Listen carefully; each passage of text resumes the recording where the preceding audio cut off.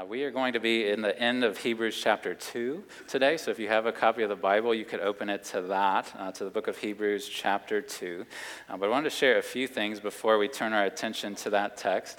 One, just as I try to each Sunday, was to thank you for your generosity as a church family this week and in recent days as you give of what the Lord's given to you, to pool our funds together and to further the ministry of our church, both here in our community and around the world as we try to reach the nations and the generations with the gospel of Christ. So there's various ways you can continue to do that, from offering boxes in the back to giving online to mailing in checks. But thank you sincerely for your generosity and for the generosity that you will have even this week toward the mission of God.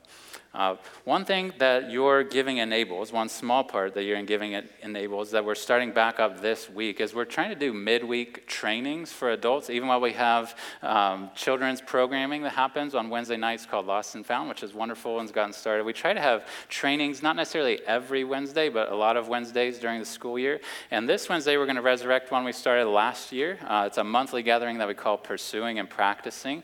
Our church believes in the continuation of the gifts of the Spirit, and that he can and does give, apart from apostleship, that he does give all the gifts. The Spirit can give all the gifts to the church, but sometimes we don't have instruction on those about what does that look like, and we don't have opportunity to talk about that with brothers and sisters in the Lord. And so that gathering is a monthly gathering where we read the scriptures together, we pray together, we discuss, okay, if the Spirit does give these gifts to me or to us, how do we use them? What does that actually look like in real life? And so it's going to start at 6 o'clock in room 112, which is over here on this side of the building by the kitchen. I'll be leading through that. Anybody's welcome to come to that, whether you came to them last year or not. I think even if it's your first time, you'd be able to come and jump in with us and be able to ask questions, be able to join us in praying together. And so that'll start back up this Wednesday, and then it'll be a monthly gathering from there on out. But one of the other things that your generosity enables, a significant part of what your generosity enables as a church, is us to be able to have many staff members, people who are designated to oversee certain tasks, certain responsibilities and domains in the life of the church. And most of you know this already. Many of you I know already know this. Probably most of you already know this, but if you didn't, I wanted to share a piece of information with you, is that Marcos Navarro, who has been faithfully leading us in music the last several years, he's actually stepping down from his role here in worship leading and the media that he oversees. Next, we've known about this for several weeks. We've been talking and processing. We've even actually already been talking to some other brothers who are applying for a position we're going to be seeking to hire, which will be a pastor of worship and community. There's been some encouraging developments on that front already. But Marcos and Hannah's last Sunday will be a couple Sundays from now. Next Sunday will be the last Sunday he's going to lead us in music. And so if most of you already knew that, but if you did not know that, I wanted you to take the next couple weeks to seek to be an encouragement to him and to Hannah. They are a dear brother and sister in the Lord. There is nothing bad about them leaving. There's no concerns. They are a dear brother and sister in the Lord, and we're eager to see what he has for them in the future. But we have benefited tremendously. I've benefited this morning from the songs that he's selected, the team that he's put together, and I trust that you have as well, or this is your first Sunday, or you've been here for years. And so I wanted you to know that, and for you to hopefully be encouraged that even as we've started taking steps of throwing a net out and prayerfully seeing who the Lord may have to serve in this role, that there's been encouraging developments already. But I don't know where you went, Marcos, if you're in here already, but we are grateful for you and thankful for your years of service and look forward to seeing what the Lord has in store for you and for Hannah in the future. All right. If you're in Hebrews 2, we're going to start in verse 10 here in just a second, but wanted to start toward this text, and we're going to get to the end of the chapter by the end of this morning, but by making a statement that I think you would agree with, and you've probably felt the reality of in your own life, and it's this, is that suffering has an effect on families. Suffering has a deep impact, a deep effect on families at times. Sometimes it's a good effect, right? Sometimes maybe even in your own life you've felt this, where there's suffering that comes into your family, whether it's for one of you or all of you collectively, and it bonds you together. It strengthens your bond as a family. That's a very real thing that suffering can do in families. It can strengthen us. But suffering, you've probably also felt at times, can splinter families as well. That there's a reason that many families, when there's a death that comes into the family, they slowly drift from each other and end up separating or end up being distant from each other. Or when there's been offense that happens, families just drift apart. And there's pain that can accompany suffering, where it can drive wedges between us, even ones that we've been very, very close to in the past. Suffering has a way to drive wedges between us. So suffering can either splinter families or strengthen families. And you've probably felt that even in the life of your own family. But I think those two possibilities are true in our relationship with the Lord as well. With him as our Heavenly Father, with Jesus as our older brother, as we're going to see in today's text, that suffering in our life has an ability to either draw us closer to him, to draw us closer into the family of God, or suffering can be like a wedge that the enemy uses, or that we just in our own hearts have this come to fruition, that it becomes something that splinters, that drives us away from God, away from our older brother Jesus, away from our church family. So suffering can have an effect on us in our relationship with the Lord as well. And that's exactly what the situation was that the recipients of the letter we call Hebrews, that's what their experience was, is that they had suffering start to be at least a potential wedge, a splintering issue between them and each other, between them and the Lord. There was the reality both of Jesus' suffering, that as they thought more about how he had suffered, it was something that the enemy was using to drive a wedge between them and even the Lord. But also their own suffering that they were experiencing in life was tempting them to move away from the Lord, tempting them to even just drop the faith altogether. What we saw last Sunday, if you were with us, we got up to Hebrews chapter 2, verse 9, and that verse ended by saying, by the grace of God, Jesus might taste death for everyone. That should not be lost on us as we come to this text, or as we think about Christianity in general, that we worship a man who was crucified, who tasted death. And as these brothers and sisters who received the letter of Hebrews, it was more and more known that they were worshiping a man who had been crucified, a man who had been scandalously killed. There was just reproach that would come upon them. There was this questioning inevitably that was coming to them, like, you worship who? Like, you're worshiping a man who was crucified on a cross by the Romans? Like, why would you worship him?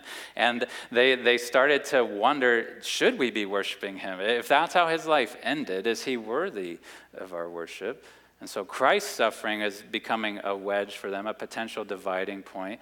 But then their own suffering was as well. They as they experienced this embarrassment or this ostracizing, this reproach from the community they were part of, there was suffering that was coming into their own life for being Christians. And they were starting, as those things piled up, to think, do we want to continue doing this? If this is what our faith in Jesus gains us, if this is what this brings into our life as reproach and affliction and suffering, are we going to persist in this? Like, is this something we're going to see through to the end? And so the sufferings both of Jesus and then their own suffering are becoming like these potential wedges to drive them away from Christ, to drive them away from the Lord. And so I want to read, with that backdrop, I want to read these verses, Hebrews chapter 2, verses 10 down through the end of the chapter, so 10 through 18. I want to read those for you, for us, and then we'll walk back through and see what, through the words of this author, the Holy Spirit would impress upon us this morning as we gather. And so follow along with me, your copy of the scriptures, starting at Hebrews chapter 2, verse 10. The author, under the inspiration of the Spirit, continues this way. For it was fitting that he, for whom and by whom all things exist, in bringing many sons to glory, should make the founder of their salvation perfect through suffering. For he who sanctifies and those who are sanctified all have one source. That is why he's not ashamed to call them brothers, saying, I will tell of your name to my brothers. In the midst of the congregation, I will sing your praise. And again, I will put my trust in him. And again, behold, I and the children God has given me. Since therefore the children share in flesh and blood, he himself likewise partook of the same things, that through death he might destroy the one who has the power of death, that is, the devil, and deliver all those who through fear of death were subject to lifelong slavery. For surely it is not angels that he helps, but he helps the offspring of Abraham. Therefore, he had to be made like his brothers in every respect, so that he might become a merciful and faithful high priest in the service of God, to make propitiation for the sins of the people. For because he himself has suffered when tempted, he is able to help those who are being tempted. This is the word of the Lord. I want to summarize this text and what I want to convey through it, its message to us this morning this way, is that if Christ isn't ashamed to call us brothers, we shouldn't be ashamed to call him Lord. If Christ isn't ashamed to call us brothers, or if you want to add in and sisters, if he's not ashamed to call us his siblings, we should not be ashamed to call him our Lord. And this text starts out with a simple word in verse 10 where it says that it was fitting for God the Father to have Jesus suffer. That's this message that the author leads with here in this section of this letter, is that it was fitting for God to have Jesus suffer. It wasn't a sign that Jesus had done something wrong or that of God's disapproval of him, but it was actually fitting for Jesus to suffer. And then he unfolds some reasons why that is, why it actually is a good thing, a necessary thing even, that Jesus became a human being. And on top of that, that Jesus even suffered a horrible death upon the cross. The thing that is repelling the people, or at least tempting them to walk away from Jesus, his suffering, the author is wanting to see, no, this is a fitting thing. It's a good thing that God the Father, as he's trying to bring, as he is bringing sons to glory, as he's restoring people to himself, it was fitting that Jesus would suffer. It was necessary even that Jesus had to suffer. And so I want to use 3 headings to unfold the rest of this text then, down through verse 18, to help us understand what the author was trying to say, that why Jesus came to be human, why he had to suffer. And the first heading that I think is clear and kind of the overarching thing with this text is that Jesus became a human and he suffered to experience solidarity with us. Solidarity with us. There is several things just sprinkled throughout this section of Hebrews that show us that Jesus, when he entered into our world, he was becoming a full-fledged human being. That he was entering into full solidarity with us, not partial. He was becoming fully human. Chapter 1, which we looked at a few Sundays ago and took a couple weeks to go through, really established what we would call the deity of Jesus, that he is God, that there is no one better than him or above him. Chapter 2 really speaks to the humanity of Jesus, that he fully became human. He fully entered into our humanity. So I want to show you just briefly a couple quick observations from this text that show that Jesus was experiencing, he was establishing solidarity with us. He was becoming one of us. So if you start even just at the beginning, verse 10, this text, it says that the Father was bringing many sons to glory, right? That is a remarkable statement, that because we read in chapter 1 that only Jesus is the Son of God. Right? That's this exclusive title that was given to Jesus, is that he's the Son of God. Angels are not. But this text is teaching us that God was bringing many sons to glory. There's human beings in droves that are going to be restored to God as sons and daughters. There's not angels being saved and restored. It's sons and daughters that are being brought to glory. Right? And then I love in verse 11, I could preach a whole sermon very easily on this one phrase where it says in verse 11 that Jesus is not ashamed to call them brothers. That is a glorious statement. It is establishing that Jesus did not just, as he looked around to the people that he was seeking to save, just call us kind of acquaintances or people I know, but there's a familial word. There's a familial title that he uses, and he is not ashamed to do so. He's actually glad to do so because he has become one of us. He has a sibling full-fledged with us. He's not ashamed to call us brothers. And then the author establishes that point that Jesus isn't ashamed to call us brothers by quoting 3 different verses from the Old Testament. This is a habit of this author, which I very much appreciate, is he's grounding what he's saying in the Bible itself. And so he quotes here from Psalm 22 in verse 12, where he says, "I will tell of your name to my brothers. In the midst of the congregation, I will sing your praise." Those were originally the words of King David in Psalm 22, verse 22. That was a psalm that Jesus himself quoted when he was on the cross. It's largely, if you read Psalm 22, about suffering and about sorrow that comes to the person speaking. But then at the end of the psalm, which this one is from, there's like this turn that after suffering has been completed, David said, and now that this author is putting this into the mouth of Jesus, "I will tell of your name to my brothers." So like after I've suffered, after I've been vindicated, I'm going to tell of you, God. I'm going to speak to you, about you, to other people. And he's saying the people I'm going to tell about you are not just strangers, they're my brothers, they're my siblings. That's who I'm going to go tell about you. And the author is using those words from King David and saying Jesus just as well says that after his suffering, he's going to go, in resurrection, go proclaim how good God is to brothers, to siblings, not to strangers, but to siblings. And then in verse 13, there's these 2 quotations that actually, I don't have time to fully explain this, but actually seem like they come from the same place in the Old Testament. It's Isaiah chapter 8, verses 17 and 18. These phrases, "I'll put my trust in him. Behold, I and the children God has given me." Those were the words originally of the prophet Isaiah. And the context of that, when he said those things, when he wrote those things, and you can go back and read it yourself. I'd encourage you to do that. But it was like he knew people right now, as I'm telling them about the goodness of God and what he's going to do for us, even in the future, people aren't believing me, but I trust in the Lord. And then it's like Isaiah was saying, not just me, but me and my children that God has given to me, like we're going to trust in the Lord. Like, and someday the Lord's going to show that he has come good on these promises. Even if nobody else is believing me and my children are going to keep trusting the Lord.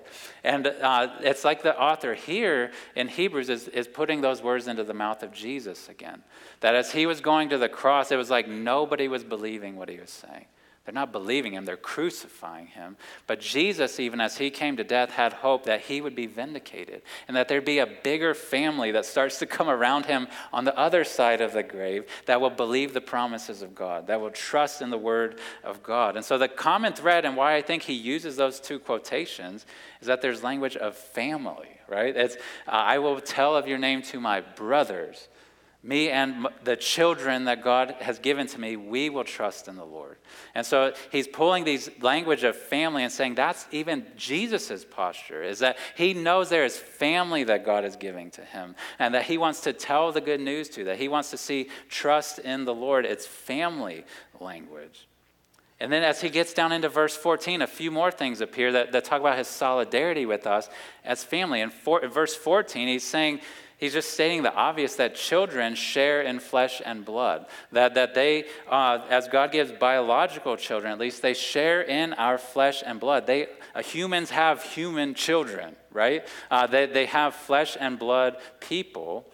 And so it says, if Jesus thinks of us as children, if he thinks of us as family, that's part of why then verse 14 says, he likewise partook of the same things that we've partaken of, right? That he has taken on a body now. He has taken on flesh. And then verse 16 says that Jesus didn't come into the world to help angels, right? He came into the world to help human beings, right? He came to help us who are now his peers, that he's become flesh and blood with. And the last one that shows his solidarity with us, verse 17 says that he had to be made like his brothers in every respect. So it's not just that he could become like us, it's that he had to become like us in order to save us. In order to have solidarity with us, he had to become like us in every respect. And I read a commentator named Tom Schreiner who said this about that verse. He said that Jesus wasn't partially human or mainly human, but fully human. He took on the fullness of humanity when he came into this world. And he's establishing this solidarity with us. That he didn't just come to kind of be around us, but he came to be one of us, to become one of us fully as a man. And so he's not ashamed to call us brothers. I think we need to take a moment, and it would be good for you to meditate upon this phrase in your own heart and soul as an individual or with friends or family or life group members, is this phrase that he is not ashamed to call us brothers. That is good news that we need to hear, because I don't think we often believe that. We tend to think of ourselves, if you're anything like me, when we have sin in our heart, or when we think about our weakness, when we think of how insignificant I feel in my life, or when I'm struggling with something, I can imagine that Jesus is ashamed to call me a brother. That he is ashamed, maybe for the sisters in the room, you imagine he's ashamed to call me a sister. Like I've done too much this time. I have drifted too far. I have embarrassed him. I am so weak. I am so foolish. I keep going back to these same things. What is wrong with me? And we can start to view Jesus as being embarrassed of us. Jesus as like being reluctant to have us in his family, being reluctant or maybe even regretting that he has us as his brother or sister. But Jesus is a proud older brother of us, not because we are wonderful, but because he loves us. Like he loves us, and he is glad to have us as his brothers and sisters. This text tells us that he is not ashamed to call us brother and sister. I don't know how many of you in the room have siblings. I'm not going to ask you about necessarily your sibling relationships, but I am an older brother. I have a twin brother. I'm older than him by 3 minutes, and we have a younger sister, and I am proud to have them as my siblings. I love to have them as my siblings. Some of the older siblings in the room, I hope that is the disposition of your heart, that even when you, especially sometimes we feel as if there's a big age gap between us, it is very easy as an older sibling to sometimes get annoyed or frustrated by our younger sibling. And we see that sometimes in our lives, right, where we just give the side eye or a frustrated, like, oh my goodness, this again? Like we can get so frustrated with our younger siblings, but there are glorious examples of godly older siblings that we see sometimes in life who, even when their little brother or sister is annoying, even when they take their stuff, even when they just copy them on everything, even when there's this temptation to be frustrated with them, they still condescend to them. They still stoop to them and you annoy me, but I am glad you're my brother or sister. Like, I love you and I'm for you. That is the posture that Jesus has, but infinitely more so. Like, with no mix of frustration in there, no mix of mistreatment in there like we have as older siblings, even on our best days. We have an older brother who is glad to have us in his family, who delights to have us as siblings, as brothers and sisters in the Lord. He is not ashamed. If you are trusting in him, if you're united with him by faith, hear me on this. Jesus is not ashamed to have you in his family. He is glad to have you in his family. And you must believe that, because Satan, the enemy, will tempt you to believe otherwise, will tempt you to think that Jesus is giving you the side eye or the sigh or the frustration. He is not. Jesus rejoices to have you in his family. He is not ashamed to call you brother or sister. He doesn't just tolerate you. He enjoys having you in his family. And I just say, as a simple word of application, this text is about how Jesus views us, that he's not ashamed to call us brothers. I would encourage you to do some introspection about how you view fellow Christians. I think often, as we think of the family of God, there are brothers and sisters we are ashamed to call brother or sister. Like that we believe Jesus loves them. We believe Jesus is glad to have them in his family, but we almost wish they weren't. Like, we almost wish they weren't part of the family. We're bothered by certain things that they do or things that they say, or we get annoyed by their values or priorities that go beyond the bounds of Scripture. If they're being disobedient to Scripture, that is one thing, but if they're just different from us, we should not look at them with side eyes or frustration or embarrassment. Like, we should embrace that they are my brother and sister. We are siblings together in the family of God. And so I would encourage you to do some introspection of that, is to think, are there brothers and sisters in the Lord who I'm ashamed to call sibling?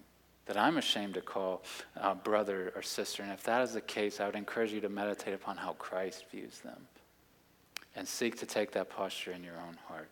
And so Jesus came to be a human being, to have solidarity with us, to become like us in every respect, right? He came to become one of us. He had to become one of us. But him just becoming human, as amazing as that is, him merely becoming human was not sufficient to save us, right? If he's the pioneer, the founder of our salvation, just becoming a human wasn't enough to save us. Right? Just when he entered the womb of Mary, it's not like everything's done. Let's wrap this thing up. Like, there was a life that had to be lived. There was suffering that had to take place. If he was going to bring sons to glory, if he was going to restore people to God, there was suffering that would be required. Like, he had to take on flesh and blood, right? Like, he had to become one of us, but then he had to suffer for us. And that's the second heading you see, I would say, for this text, is that Christ had to suffer for us. There was solidarity with us in becoming a human, but that was for the purpose of him being able to suffer for us. It wasn't sufficient for him to simply live among us. He had to die for us, had to die in our place. I want to point out a couple things from today's text that would establish this, that he came to be human to suffer. That's why he came. It wasn't incidental. That's why he came. So if you look back at verse 10, at the start of our text today, it talks about how it was fitting for God in bringing many sons to glory to make the founder of their salvation perfect through suffering.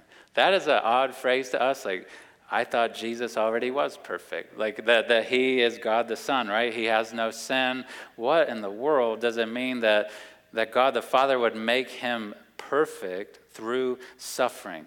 I will try to briefly explain this. This may not do justice to it, but when it talks about him being made perfect, it's not talking about improving his character or something, right? That was impossible. That could not be done. But being made perfect here has this idea of, we sometimes see the word in scriptures, we maybe use it in church sometimes at least, of consecrating someone, of like setting them apart, like establishing them in a certain role.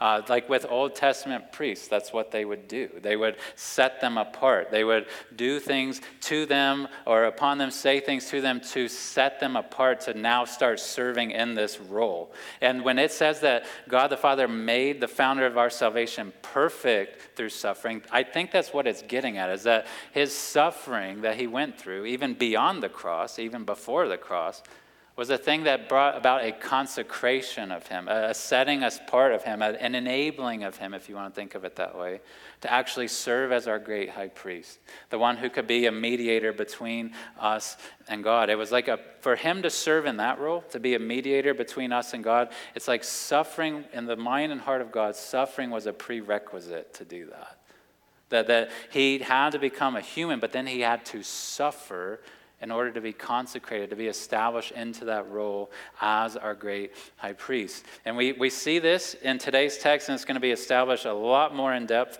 as we go through this letter. But we see it even in today's text that a sacrifice was needed for our salvation. Not just a priest, not even just a consecrated priest, but a sacrifice was needed for us to be saved, right?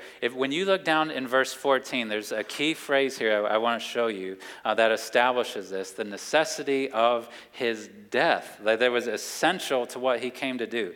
So if you get down to verse 14, it says that he himself likewise partook of the same things, so our flesh and blood. And it says he partook of those things, listen,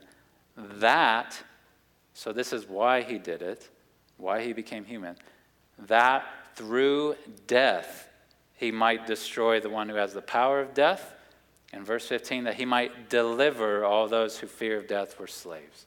Right? So he says that Jesus partook of our flesh and blood. The very reason, the core reason he did it wasn't just to become like us, just to have solidarity with us, but it was to die. Because it was only through death that he could do these two things. Death was the only way that he could actually destroy the devil and that he could deliver the captives, right?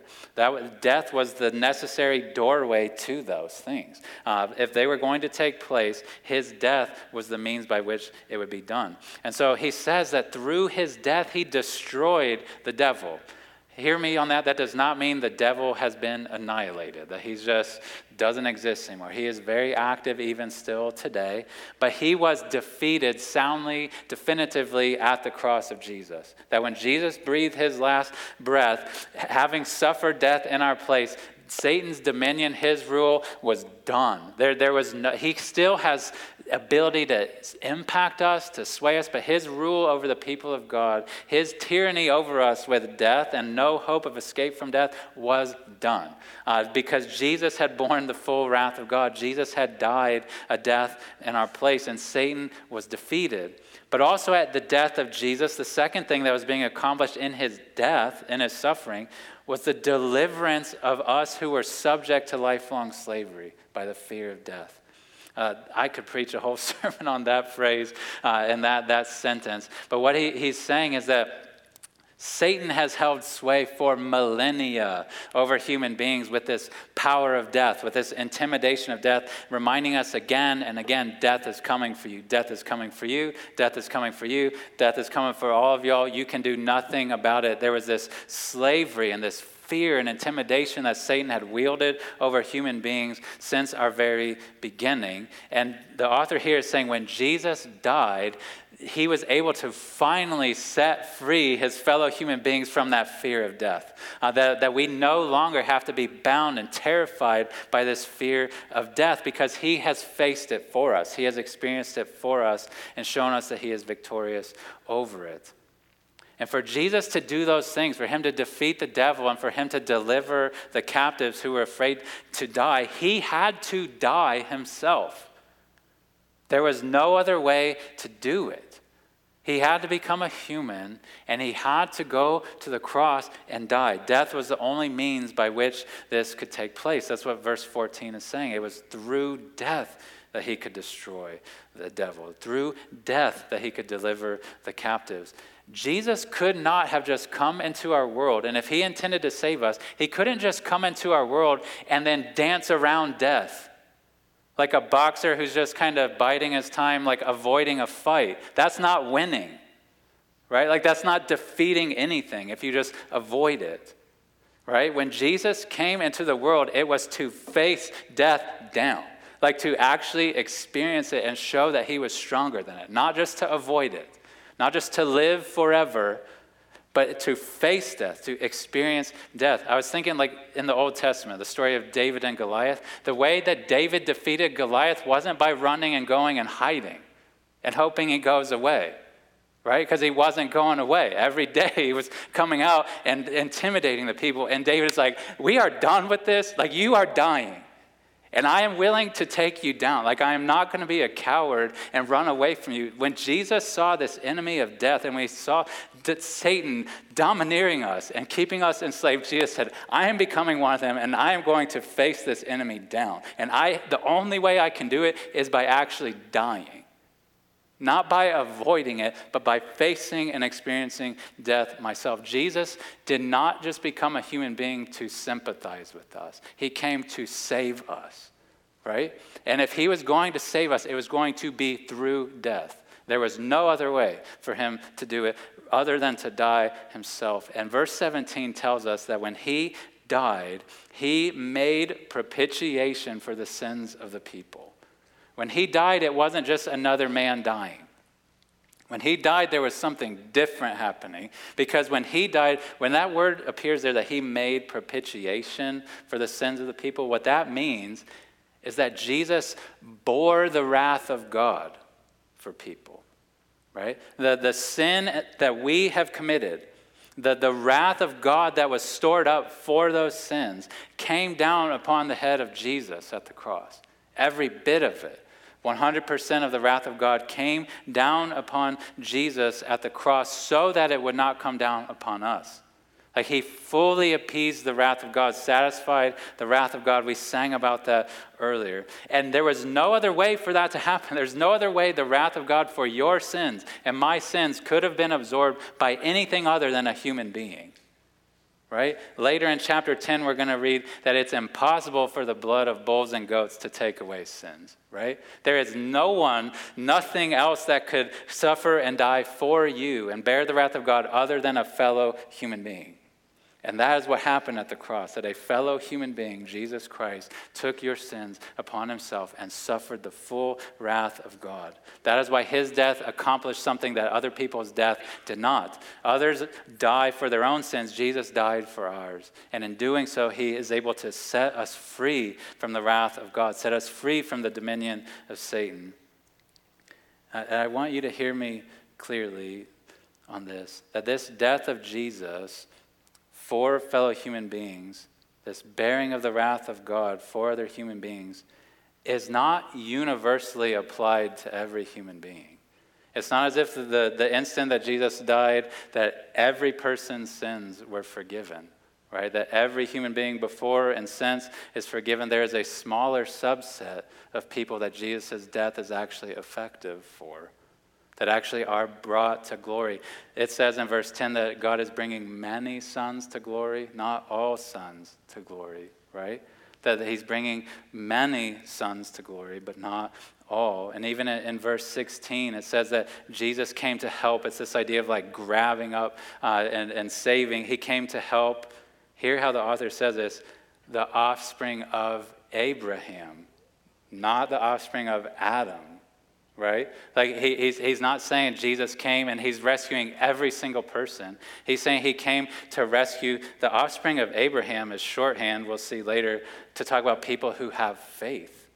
Like people who actually put their trust in the Lord. That is who Jesus was coming to save. That's who Jesus was dying for upon the cross, was not the offspring of Adam, but the offspring of Abraham, the men and women who had placed their faith in him. That's who Jesus was dying for. That's who he was suffering for. And I want to encourage anyone in the room who has not yet put your trust in Christ. You're not yet an offspring of Abraham, a person of faith. You're an offspring of Adam. You're a human being who's rebelled against God. I would encourage you today, become an offspring of Abraham. Like, put your trust in Jesus, this one who suffered and died in your place. He is the only one who can offer you forgiveness of sin. He is the only one that can offer you eternal life. He is the only one, having been raised himself, who can offer you and actually provide for you resurrection. And so today I am calling upon you on behalf of Jesus to turn from your sin and place your trust in him. Rest your soul upon him and what he did for you at the cross when he laid down his life. And he will be glad today to call you his brother or sister once and for all if you will turn to him in faith. So Jesus, he came to die for us, and he can set us free. I wish I had time to preach a whole sermon on this, that he set us free from the power of death, that Satan has kept us under wraps. He has kept us enslaved to the fear of death. Jesus can free us from the fear of death. And I hope that he uses this text today to do that for some of you.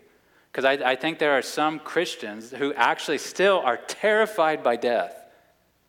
Like, we believe in our heads that Jesus died for me and that he was raised for me. But as we think of our own death, we are terrified of it still. That there is a tyranny that Satan still tries to wield over us, right? He tried to convince Adam and Eve that death would never come for them, right? Oh, death is nothing. Like, that's not going to come to you. He does the exact opposite to us now. He tries to say, it is definitely coming for you. You better be scared of it. You better be terrified of it. It's like he's flipped the script on us as human beings. And this text tells us that Jesus can free us from the fear of death. There are many reasons we fear death. I can't peer into your hearts, but some of us fear the unknown. I don't know what it's like the other side of the grave. Some of us fear the judgment of God. We fear, man, I've heard this good news about Jesus, but I wonder if it's really true. Like, I wonder if he's still going to have anger toward me. We fear judgment. Some of us fear that maybe this is all just make-believe. Like, maybe this is all just wishful thinking that people have come up with. There's all sorts of reasons we may fear death.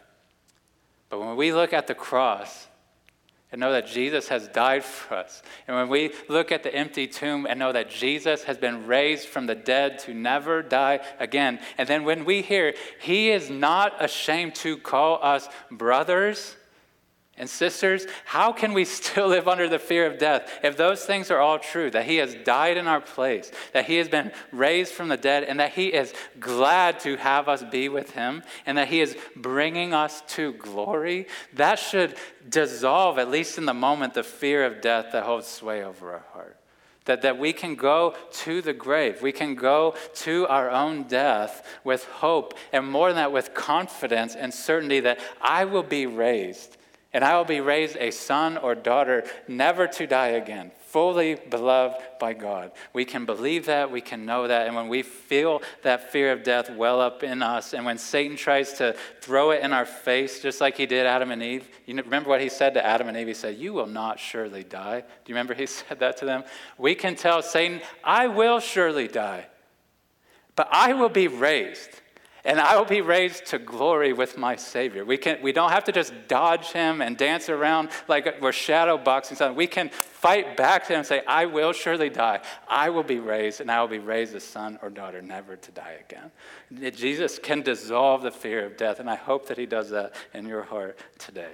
And so the last heading I want to get at is, and I learned a new word this week as I was studying this, is that it's not just that Jesus became a human to have solidarity with us or even to suffer for us, but this is the word that I learned, and it starts with S to keep our alliteration going, is the word succor. Not like sucker, like, "Oh, you're such a sucker," but succor like Succor. It's an older English word, but in verse 18, the last verse of today's text, the King James Version says this. It says, at least for this word, it says, "Because he himself suffered when tempted, he is able to succor those who are being tempted." What it means to succor or provide succor to a person or to people is it's like to give aid. It's to give relief to someone. It's like when you hear a kid crying out and you run to go help them. That's giving succor to them. That's helping them. You're aiding them when they are hurting or when they need help. And Jesus became a human being, and he suffered and died in order to be able to succor us, to give succor to us, to help us when we are being tempted. And verse 18 tells us the reason he is able to do that, the reason he is able to actually help us when we're being tempted, is because he himself has suffered when tempted. Right? That Jesus has actually lived this out. He has actually experienced it in his life. He has been tempted in suffering. And he can help us when we are tempted and when we suffer. Right? Often we think of temptation this way. We think of temptation as Satan like baiting a hook for us to do something sinful. Like I'm tempted to bite on that thing. What temptation also can mean, I think what he's getting at here, temptation can equally be like a test, like an opportunity to prove our faith as well, an opportunity to prove the legitimacy that I really am a child of God. I really am trusting in God. That's the type of temptation Jesus faced.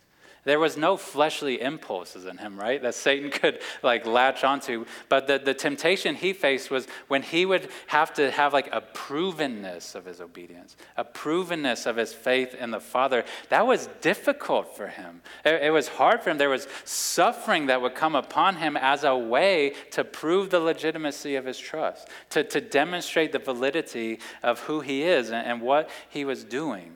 Right? You can read about the temptations that Jesus faced. He faced all sorts of temptations. I think we stop short with temptation a lot, and we cave and we give into it. Jesus endured through the layers of temptation that we never even make it to sometimes, right? He suffered in ways that are unfathomable to us. Think of the sorrow he experienced at times. I mean, think of the Garden of Gethsemane. He is sweating drops of blood as he's facing the prospect of the cross. Think of the mistreatment that he endured from his friends or even from his family. Think of the grief that he felt at the grave of Lazarus, and he weeps. Think of the abandonment that he experienced from his friends. Jesus endured testing. He endured temptation. He suffered while he did it. And when someone suffers, right? When people go through suffering, you know this in your own life and heart. When someone goes through suffering themselves, it makes them better able to care for fellow sufferers, right? It somehow, just humanly, it makes us better agents of help for others. Like our suffering enables us to provide this succor, right? Like to give aid, to help, because I know what it's like. I've been through it. And you've probably experienced that both on the giving end and on the receiving end in your life. That when you've walked through trial, it helps you to walk others through trial. Or when you encounter somebody who's been through the same type of temptation and fear and sadness and grief that you're now walking through, guess who you want to talk to? Them. Like you want to learn from them. They're able to sympathize and have compassion with you that other brothers and sisters can't because they have never been through that before. I appreciate that the author says it is because Jesus himself has suffered when tempted. It's not just Jesus kind of knows secondhand what it's like to suffer. Like he knows firsthand what it's like to suffer.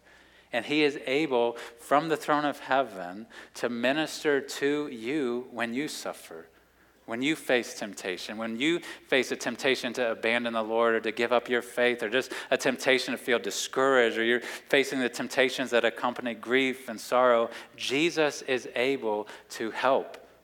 Jesus is able to provide aid to you. I love that verse 16, that image of him helping in verse 16 is like, I said it before, but it's like him grabbing onto us, him latching onto us to pick us up. I like to picture this with the brother metaphor he has going on, like an older brother when he knows the younger sibling is struggling, and it's something he struggled with before, just lovingly picking that sibling up and saying, I'm going to help you with that. I can because I've been through that before. Like I've been through third grade. I've been in preschool. I've been in these places before. Jesus has been in these places before, and he can help us like the older brother that he is. And so when you are facing temptation, when you are facing grief, when you are facing sorrow, when you are facing suffering, my prayer is that you would know the succor of Christ. That you would know the care of Christ, that you know the help of Christ. This text says he is able to provide that to you. But more than that, I would say he's eager to provide that for you. He's capable of doing, but he's glad to do it. He's eager to do it to help you through suffering. Charles Spurgeon said this. He said, thinking of Christ going before us in suffering, he said that the blood-stained footsteps of the King of Glory may be seen along the road which we traverse at this hour. What he was saying is that Jesus has gone down this path before us of suffering and sorrow. He knows what it's like. He can help us as we go through it. Richard Baxter, in an old hymn, said this. I loved how he said this. He said, Christ leads me through no darker rooms than he went through before. Like he has gone through the darkest of rooms. And when we enter into dark places, he is able to help us through it. And that's my prayer for you this morning and in the days ahead, is that you would know that care of Christ. That you would know it by the inner work of the Holy Spirit in your heart and life. That you would know it through the ministry of the Word. That there would be texts that just flood your heart with encouragement and hope that fill you to endure in your faith. My hope would be that we can be agents of that for each other. That we can be providence of succoring of the good kind to each other, right? That we can be an agent of that for Jesus' sake. But this text, it shows us today that the suffering of Jesus, the fact that he died upon the cross, is not something that should make us step back from him. It's not something that should make us feel embarrassed about him. But the suffering of Jesus is actually what should compel us toward him. It's what should make us draw near to him, because he has suffered, I can be forgiven. Because he has suffered, I can be helped in my suffering. I want to end by referencing a story I think most of you are familiar with. It's from the Bible itself, but it's the story of Joseph and his brothers from the end of Genesis. I just think it's picturesque with a real family and real people of what Jesus has done for us and what he does for us. Some of you know this story. There's this group of brothers, 12 brothers, and Joseph is one of the younger ones. And he has this dream that someday his brothers are going to bow down to him. And then he's dumb enough to tell them the dream. And they get very angry, and for other reasons too, they hate their brother. and they throw him in a ditch, and essentially they end up selling him into slavery and forgetting about him and telling their dad that he died. And he's left for dead, then he's sold into slavery, and Joseph endures unspeakable suffering. Like you read through several chapters of what happened to him, and there's this long suffering that he goes through that was undeserved, but he endures it, goes through it, and God, through that suffering, actually elevates him to this place of prominence where he's even a co-ruler in Egypt, like the most powerful place in the world at that point that we know of. So God brings him through all these sufferings, and he's led to a place of prominence through those sufferings. And then his brothers, the ones who mistreated him, the ones who rejected him, the ones who hated him, they start to have hardship in their life, right? Famine is in their land.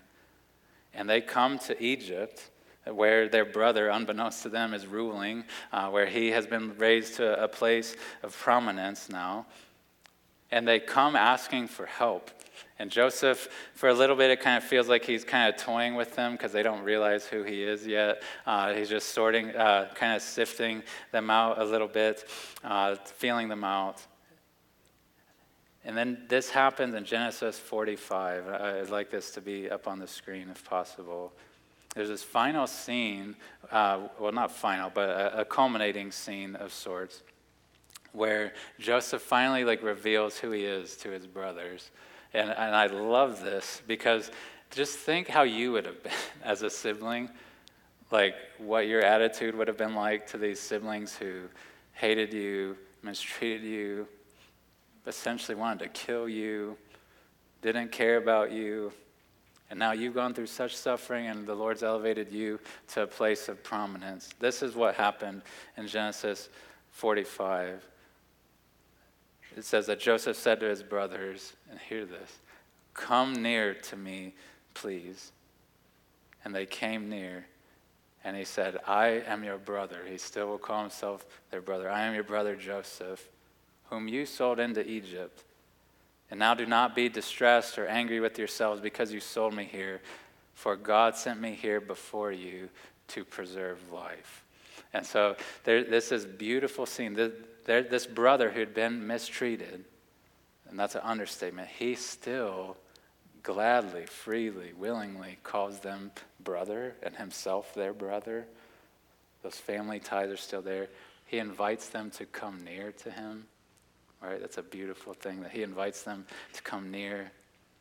Then he quickly tries to offload the shame and the guilt that they felt for their mistreatment of him, right? Don't be distressed, right? Like, I'm for you. Like, we're still brothers. We are family. And then he acknowledges, guys, like, God has brought me here to preserve life. He's given me ability to actually help you now, right? That is a beautiful picture, a little microcosm of what is true between us and Jesus. That we have mistreated our brother. We have rejected him. Our sin has led to his suffering. But through his suffering, God has now elevated him to the place of prominence, right? To the throne of heaven. And from that throne, Jesus looks down upon us as fellow human beings. And he doesn't look at us with disdain. He encourages us to draw near, right? He says, "Come near to me." And then he offers us help. He doesn't say, "Come near so I can hit you." "Come near so I can help." Like I rule over all. Like I want to help you endure what you are facing. That is the kindness of Jesus to us who don't deserve it. Amen? Jesus is our bigger brother who lovingly takes hold of us and brings us to glory. He has solidarity with us. He suffered with us. He offers succor to us. If he's not ashamed to call us brothers, we should not be ashamed to call him Lord. Amen? I invite you to stand. I'm going to pray for us. We'll sing one last song. Father in heaven, we who have been subject to the fear of death, we've been slaves to it. We've been slaves to sin in our life. We are grateful that you sent a Savior, that you sent your Son to have solidarity with us, to become a partaker of flesh and blood, that you sent him ultimately to die in our place, to defeat the devil and to deliver us from captivity. God, we are honored beyond words that you then offer us help through him. Not just forgiveness, but you offer us help. May we receive both. May we receive your forgiveness. May we receive your help through your Son, Jesus Christ, our older brother. We pray this in his name.